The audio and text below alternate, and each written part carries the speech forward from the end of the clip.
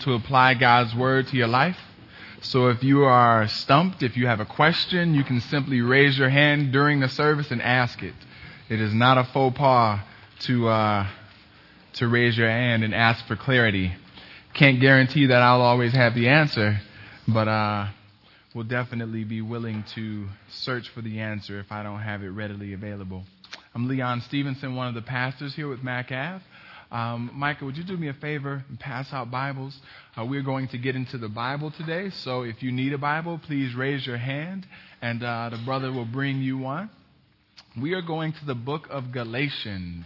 We've been studying in this book for, a couple months now, and it's been awesome to see how God's Word is impacting our lives. I've been hearing some great stuff going on during the MAC groups, and hope that this message contributes to that. The book of Galatians is after Romans, then after 1st and 2nd Corinthians, then you have the book of Galatians. So we're going to chapter 5 today. If you would please turn there with me. And we will have it on the overhead, but you want to keep it for yourself because we'll be flipping back and forth. Will you guys pray with me? Lord, I just ask that you would allow your word to go forth. Less of me, all of you. And God, may we be able to understand how to live for you in a way that brings you glory. May today's teaching add to that. It's in your name we pray, Jesus. Amen. So we open with the first, E gave me a little clicker to be able to control the slides. I've never used it before. Okay, there we go. So we open with the first verse, Galatians 5:1. Is everyone there? Chapter 5. It reads, "It is for freedom that Christ has set you free. Stand firm then, and do not let yourselves be burdened again by a yoke of slavery." If you can pause for a second and go back a few hundred years to slavery, to a time where you saw people of African descent being controlled, being used for labor.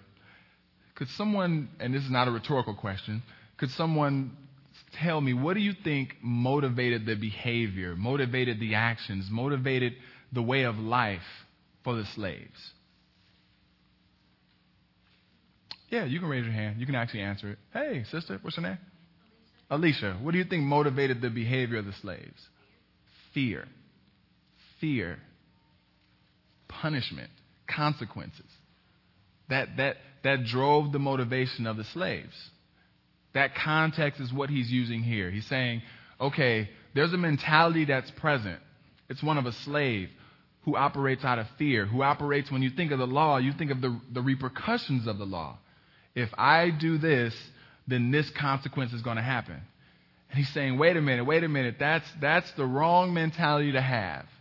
True, you were a slave to sin at one point, okay? But there's a new mentality you're supposed to have, a mentality of freedom.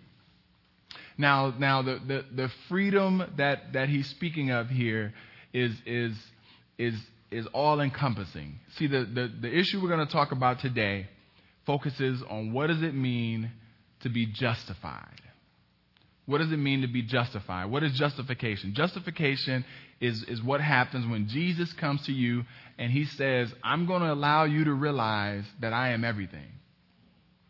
I'm going to let you see that in and of yourself, you are a sinful person and you're in need of a holy God. I'm going to let you see that. But not only will I let you see it, I'm going to forgive you for your past sins. I'm going to allow the things that you did that were so negative, so nasty, stuff that no one else knew but you and I'm going to forgive you for all that. That happens through faith. That happens through your faith in me. If you believe in me, I will forgive. I will wipe the slate clean. But you see, that's where the law stops. See, the law you could bring forth calves, you could do a number of things to try to have the slate cleaned, if you will. But what type of legal system can forgive you for what you haven't done yet? What type of courtroom can you set up so that you can foresee what a person will do and forgive them in advance? And that's where Paul is saying, wait a minute, God is not simply a God who's a judge.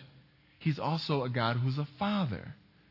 So in being a father, he now places you as his son and as his daughters into a new mentality. You're in a mentality of freedom. So in this freedom now, I extend you my grace as well as my forgiveness. So see, forgiveness is in this environment of grace where now I'm not simply just covered for the wrong I've done in the past. I'm also covered for the sins that I haven't even committed yet. And he's trying to get them to see different mentality. You're not a slave like that anymore. You're new. Walk with this new mentality. I need you to see this. But can you imagine if the law was able to try to mimic God? I mean, you have homies that got caught robbing somebody like, well, Judge, since you forgave me, I looked at my planner. I'm going to rob Burger King on Tuesday. I'm going to cut somebody doing a card fight, and I'm going to steal a couple Twinkies. Go ahead, forget them too. You know what I mean? Like we would plan in advance everything we're going to do and reserve that. But the law can't foresee the sins that we're going to commit. He's just continuing to poke holes in their understanding of why the law doesn't measure up. It can't do it. But grace, the grace that you and I get to experience covers all. So different mentality. Forgiveness is in an environment of grace. We've been adopted into a new family, and the law fails to accomplish what Christ offers. Now he says, stand firm then, and do not let yourselves be burdened again by a yoke of slavery. Can someone help me understand, why do we have the Supreme Court justices? Why do we have their roles? And you can answer this one too. I know I'm asking y'all to actually be involved in the process. Y'all like, what are you doing? Can I talk? Yo, sister, what's your name? Keely.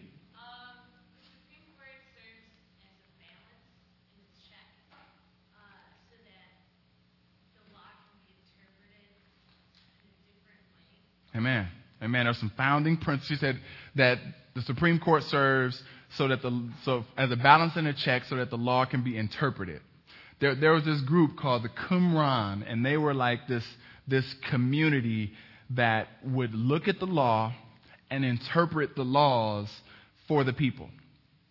So they saw themselves as being the chosen sect of the Jewish faith that was to interpret the law, but also they would see some of their interpretations as being almost as important as Scripture. So they are constantly creating laws and creating ways to follow the law. You know, and I saw this in my own life. Like this, imagine this scenario with me, right? I'm sitting at home, talking with my daughter. She gets up, she stands on a chair. I say, sweetheart, we don't stand in chairs at home. She says, okay, Daddy, I won't do it. Okay, if you do that again, there's a consequence. Okay, so she was with it. No, we don't stand in chairs at home. So then a light bulb goes out in my kitchen. I go grab the chair, get on the chair, grab the light bulb. What does my daughter come and say? We don't stand on chairs, Daddy. So now what do I have to do? I have to make an exception. She is smart. That's true. But now I have to go and I have to make an exception to the rule. Can you imagine trying to make rules and exceptions for all of life? That is an insurmountable weight to put upon any person, any group of people. And he's saying, look, this is a burden that you can't, your shoulders aren't strong enough to carry this. What are you going to do? Try to live out the law your entire life and plan for the unforeseeable? You cannot do this. Wake up. So the burden of the law was just too great for them. And you fuse that in with slavery, and he's like, I want you guys to see this is the context by which the rest of the sermon is going to flow in. Because he's saying, hey, slaves, not to that sin stuff anymore. We're new people. Take on a new mentality. And even if you wanted to go back to the old shackles, you couldn't handle the weight that they were putting upon your shoulders. Okay? So that's the overarching theme. Now we're going to look at an actual example. I mean, you can take any law. You can take fasting. You can take dietary. You can take a number of laws. Today we're going to look at circumcision and use that and flesh it out so that you can see how it actually was lived out and how he's challenging them to reorient their grid so that they no longer see themselves as being people who need to be law-focused, but faith-focused. We're going to verses 2 through 6. Mark my words. I, Paul, tell you that if you let yourselves be circumcised, Christ will be of no value to you at all. Again, I declare to every man who lets himself be circumcised that he is obligated to obey the whole law. You who are trying to be justified by the law have been alienated from Christ. You've fallen away from grace. For through the Spirit we eagerly await by faith the righteousness for which we hope. For in Christ Jesus neither circumcision nor uncircumcision has any value.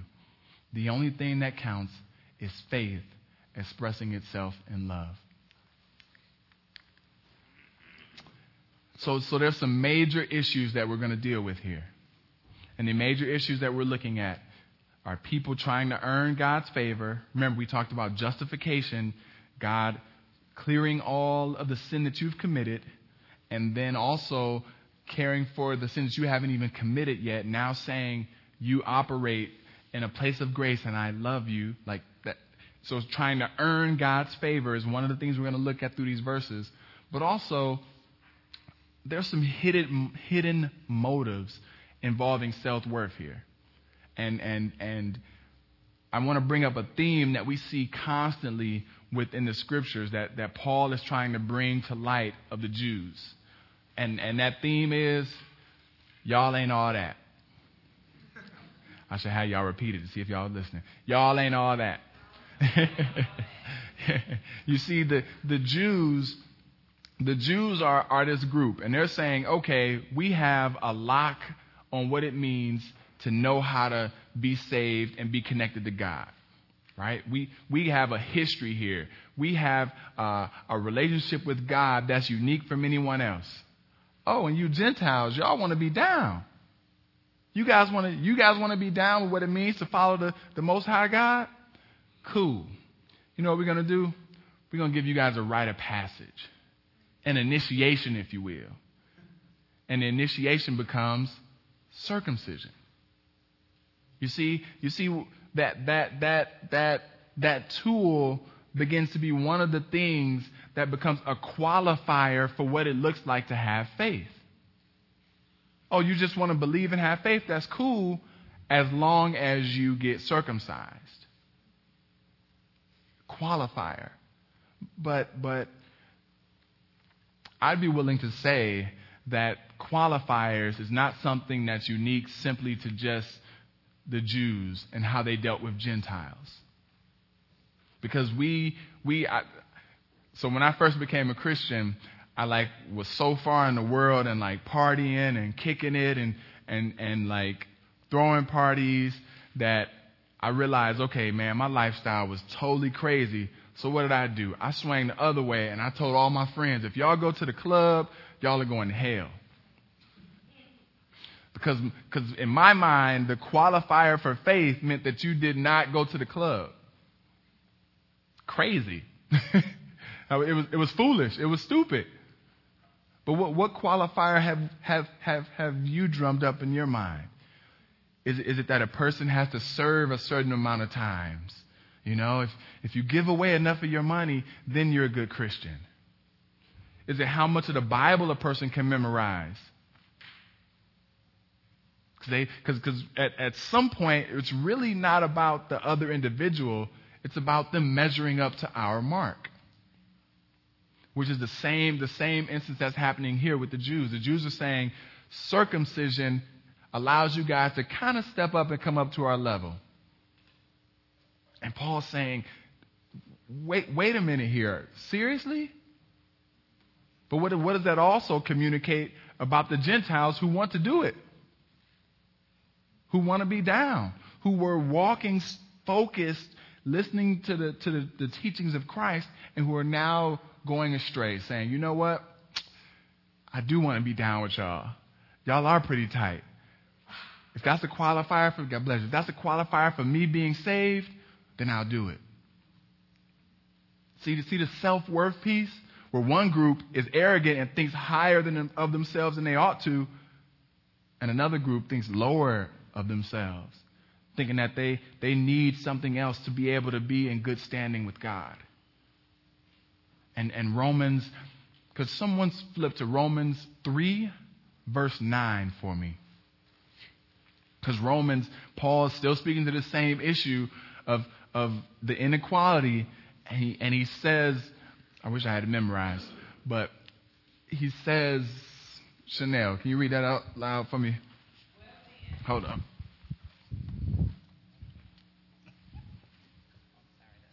What shall we conclude then? Are we any better? Not at all. We have already made the charge that Jews and Gentiles are alike, are all under sin. Amen. Amen. All alike. Why? Sin levels the playing field. The need for a holy Savior levels the playing field. So he's trying to help us see it's not, no qualifier does it. Faith. Faith is what does it.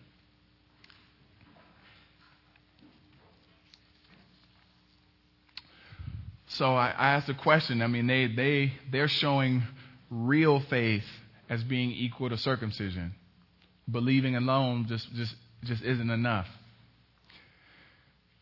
I want to challenge you to think through if you have a qualifier. If you think it's more than faith. And I know that there's the faith without works is dead.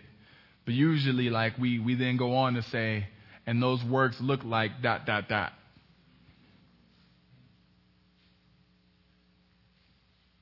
The cross plus nothing equals everything.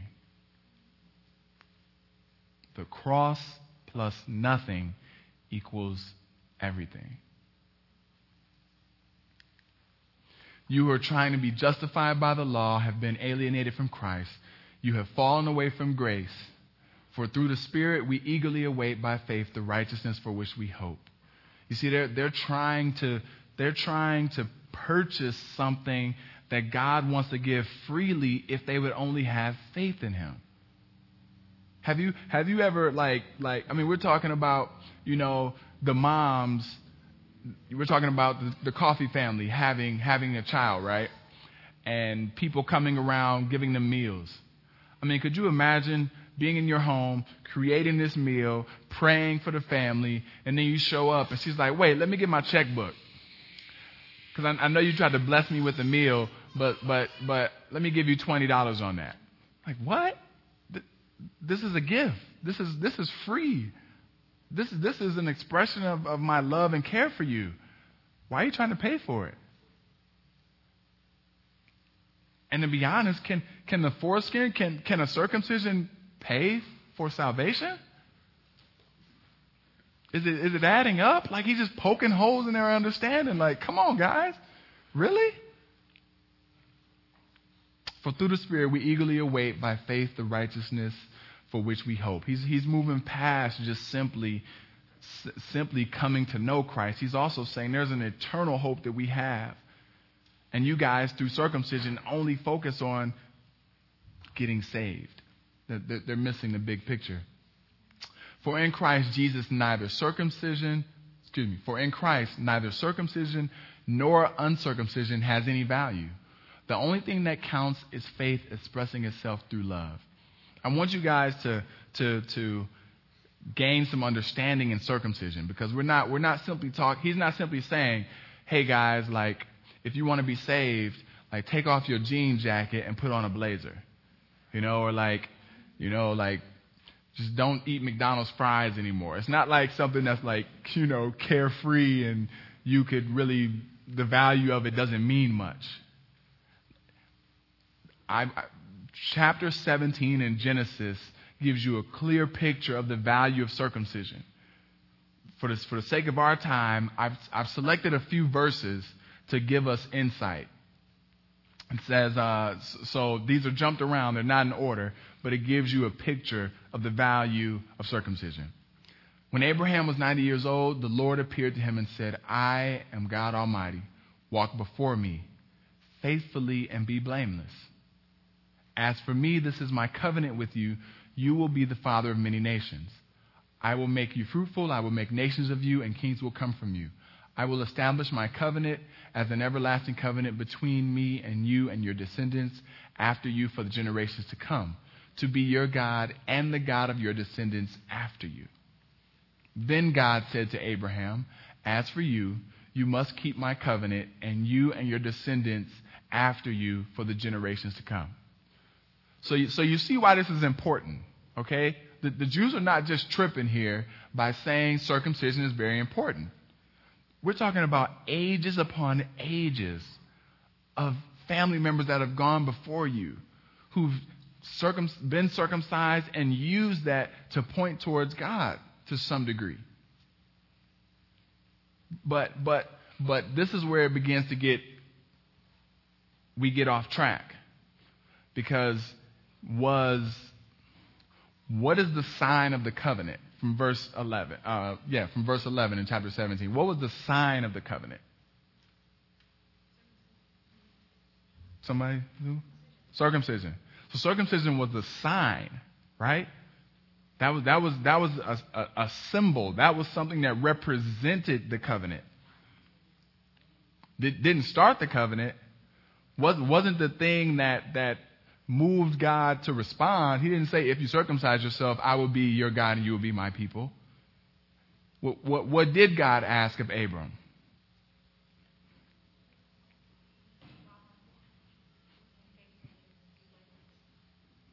Walk before me faithfully and be blameless. It's always been faith. It's always been faith. The reason why God entered into this covenant was because of a heartfelt belief in who he was. God didn't create us as robots where he was going to force us to obey and force us to love him. This has been a love-based relationship from day one where he says, will you faithfully believe? So you see But why? The reason why this is so tough for them to really swallow is because circumcision is really getting to the core of who they are as people. See, their identity as Jews is wrapped up in being circumcised. So now, circumcision I could flaunt because it made me one of the higher beings in society. Gentiles were viewed as nasty, as disgusting, as sinners. So through circumcision, I had a right to be connected to God. And you're telling me that I'm just supposed to throw that right away? You're telling me that that doesn't trump the Gentiles anymore? You're telling me that my very identity in being a man of God, somebody else doesn't have to do that? Exactly. That's exactly what he's saying. And that's exactly the same cause that he has for each and every one of us. See, this isn't a new challenge. This is the gospel. What identity do you have that hinders you being able to be a faithful child of God? That's it. The identity of being a dad, the identity of being a good student, of being a son or a daughter where you can't speak what God puts on your heart because you fear the thoughts of your parents.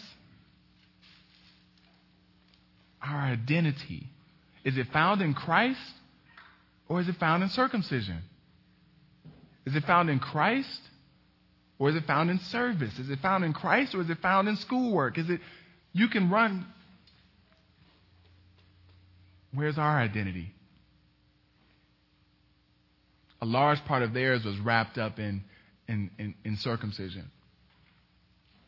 So the question that Paul is bringing for them, he's saying, hey, I don't care whether you circumcise or not. It doesn't matter. You can circumcise. Just don't say that it's a qualifier for faith. You want to use it as a ritual to point towards God? Go for it. And if you don't, great. Because who are you trying to please? Let me go. Oh, man. It says that you're not doing this for Christ. You're not, let me go to, it says of no value. Verse 2. Come on, clicker. Mark my words. I, Paul, tell you that if you let yourselves be circumcised, Christ will be of no value to you at all. Because the purpose by which you're doing it is not to bring God glory. It's to allow it to be a qualifier. It's to allow it to give you new identity. When was faith not enough? Is faith enough? Is it enough for you? Is it enough for me? Can we preach that? Can we share that with friends and family? And be scared when a person lives totally different than we do, looks totally different than we do, but we celebrate them because we know that because they're faithful.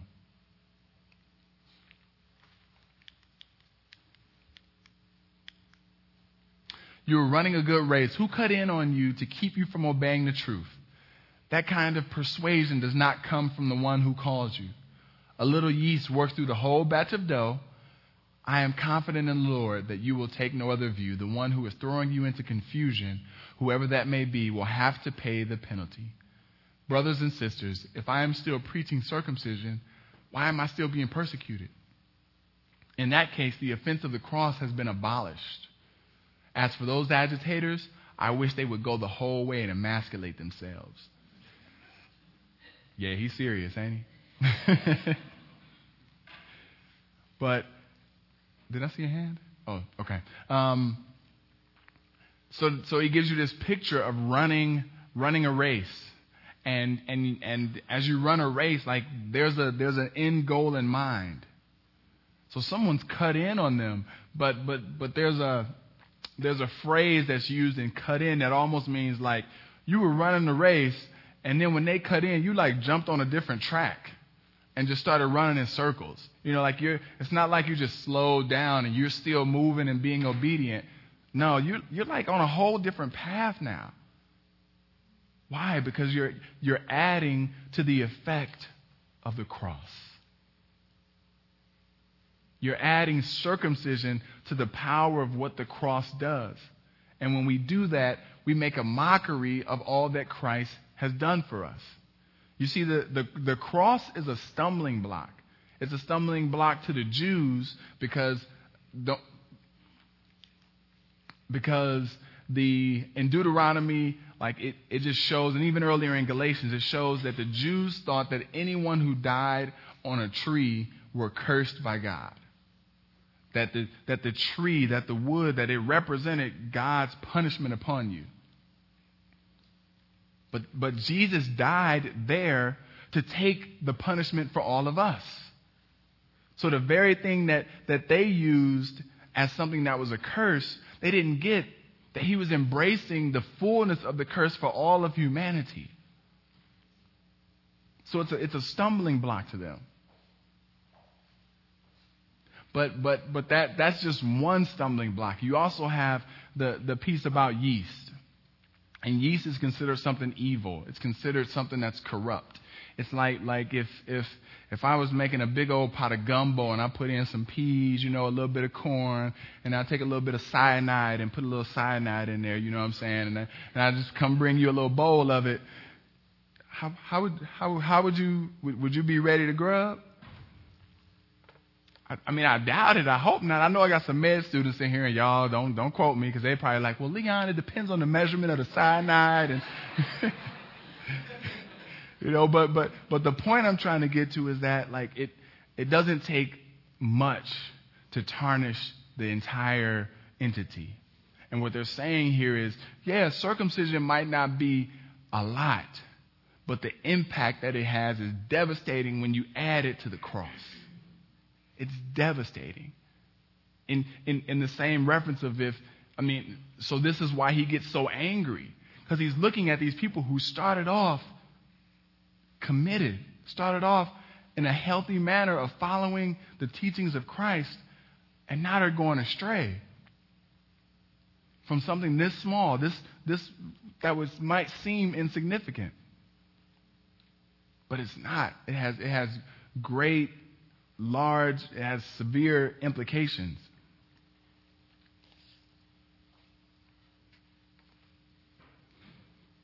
And that just the component of these agitators, he just wants them to be cut off from the communal body.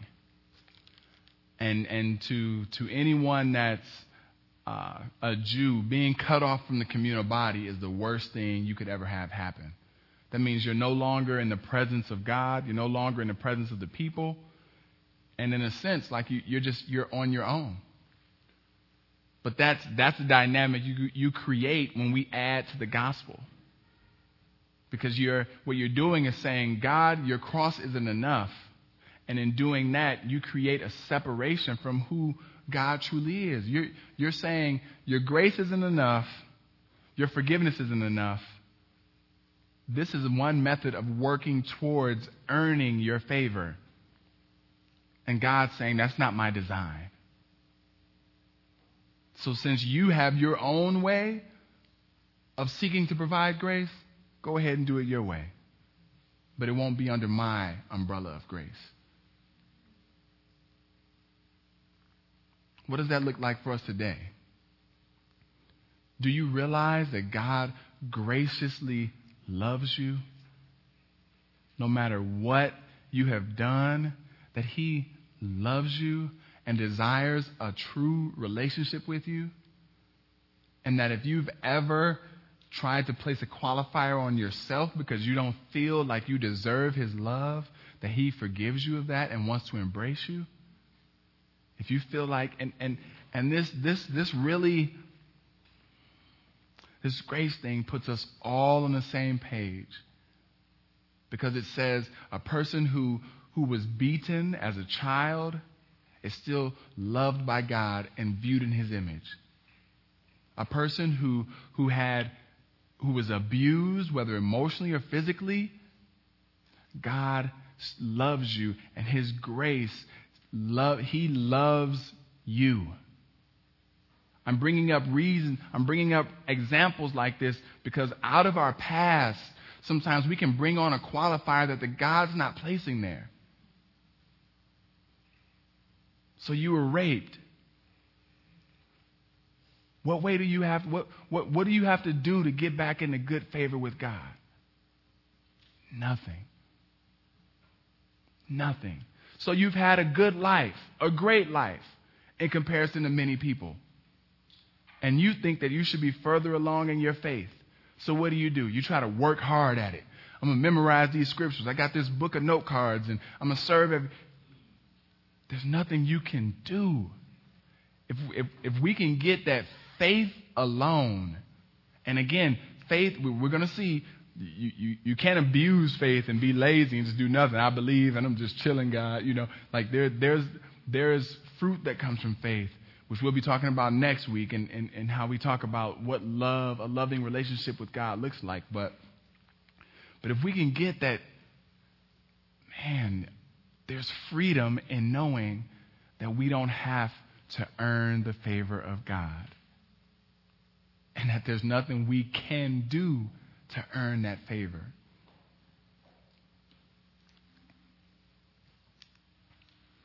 You, my brothers and sisters, were called to be free. He brings it back to that opening sentence. Hey, I know we've been talking about circumcision. I know we're talking about identity.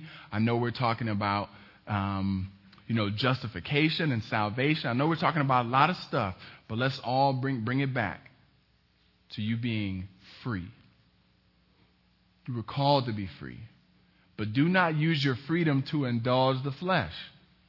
Rather, serve one another humbly in love. For the entire law is fulfilled in keeping this one command: love your neighbor as yourself. If you bite and devour each other, watch out, or you will be destroyed by each other. Freedom is not free range to indulge in our own desires.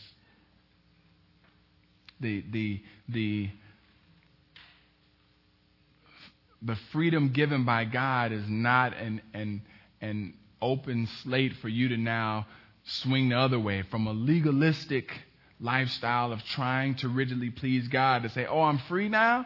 Well, I can do anything. Let me see how close I can get to sin. Am I cool now?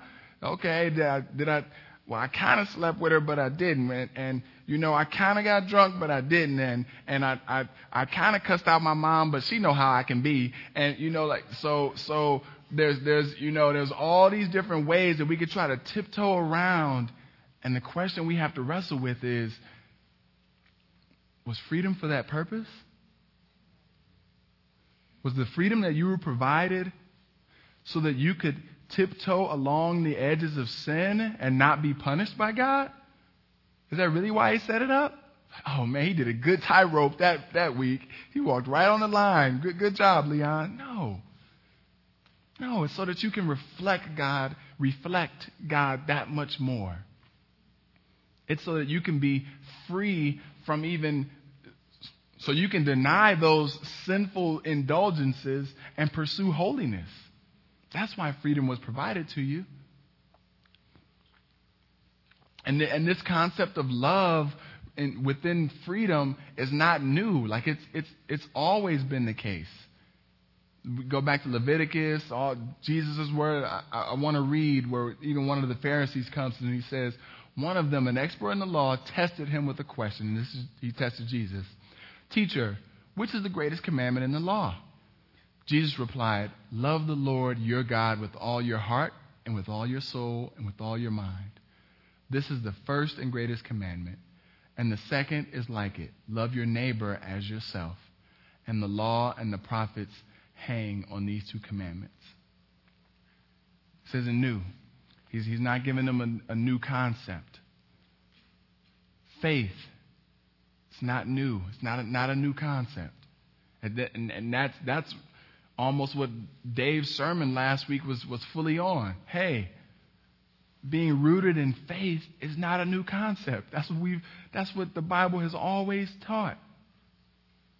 That's what the scriptures have always taught. So I have a few questions that I want us to ponder over.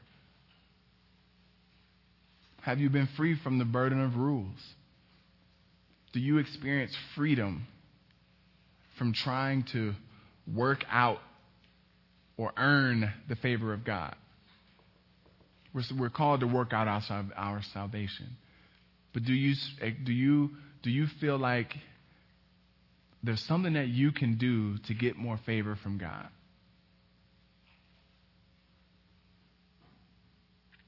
Where is your identity? What's it found in? Is it found in being beautiful? Is it found in being connected? God bless you. Is it found in being connected to social groups and everybody liking you and you being cool? Is it found in, how much you know? How much you have? Is it found in Christ? Can we rejoice when it's found in Christ?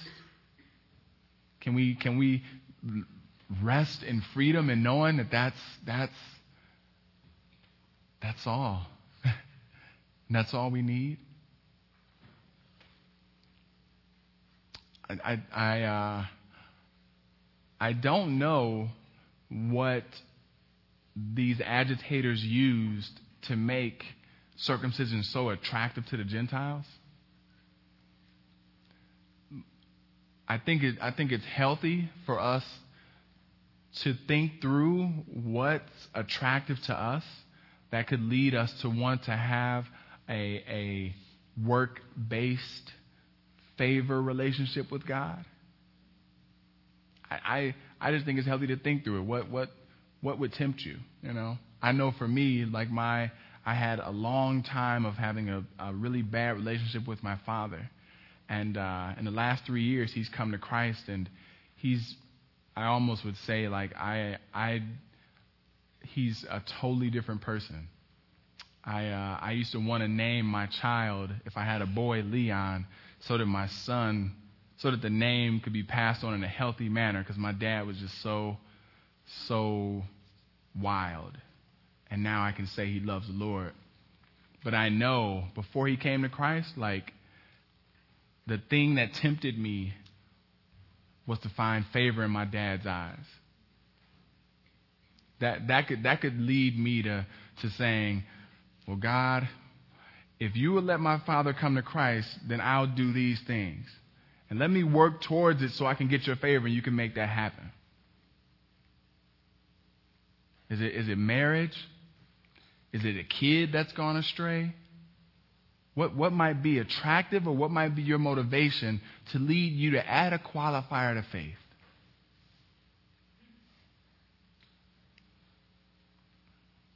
And lastly, how do we love? You know, it talked about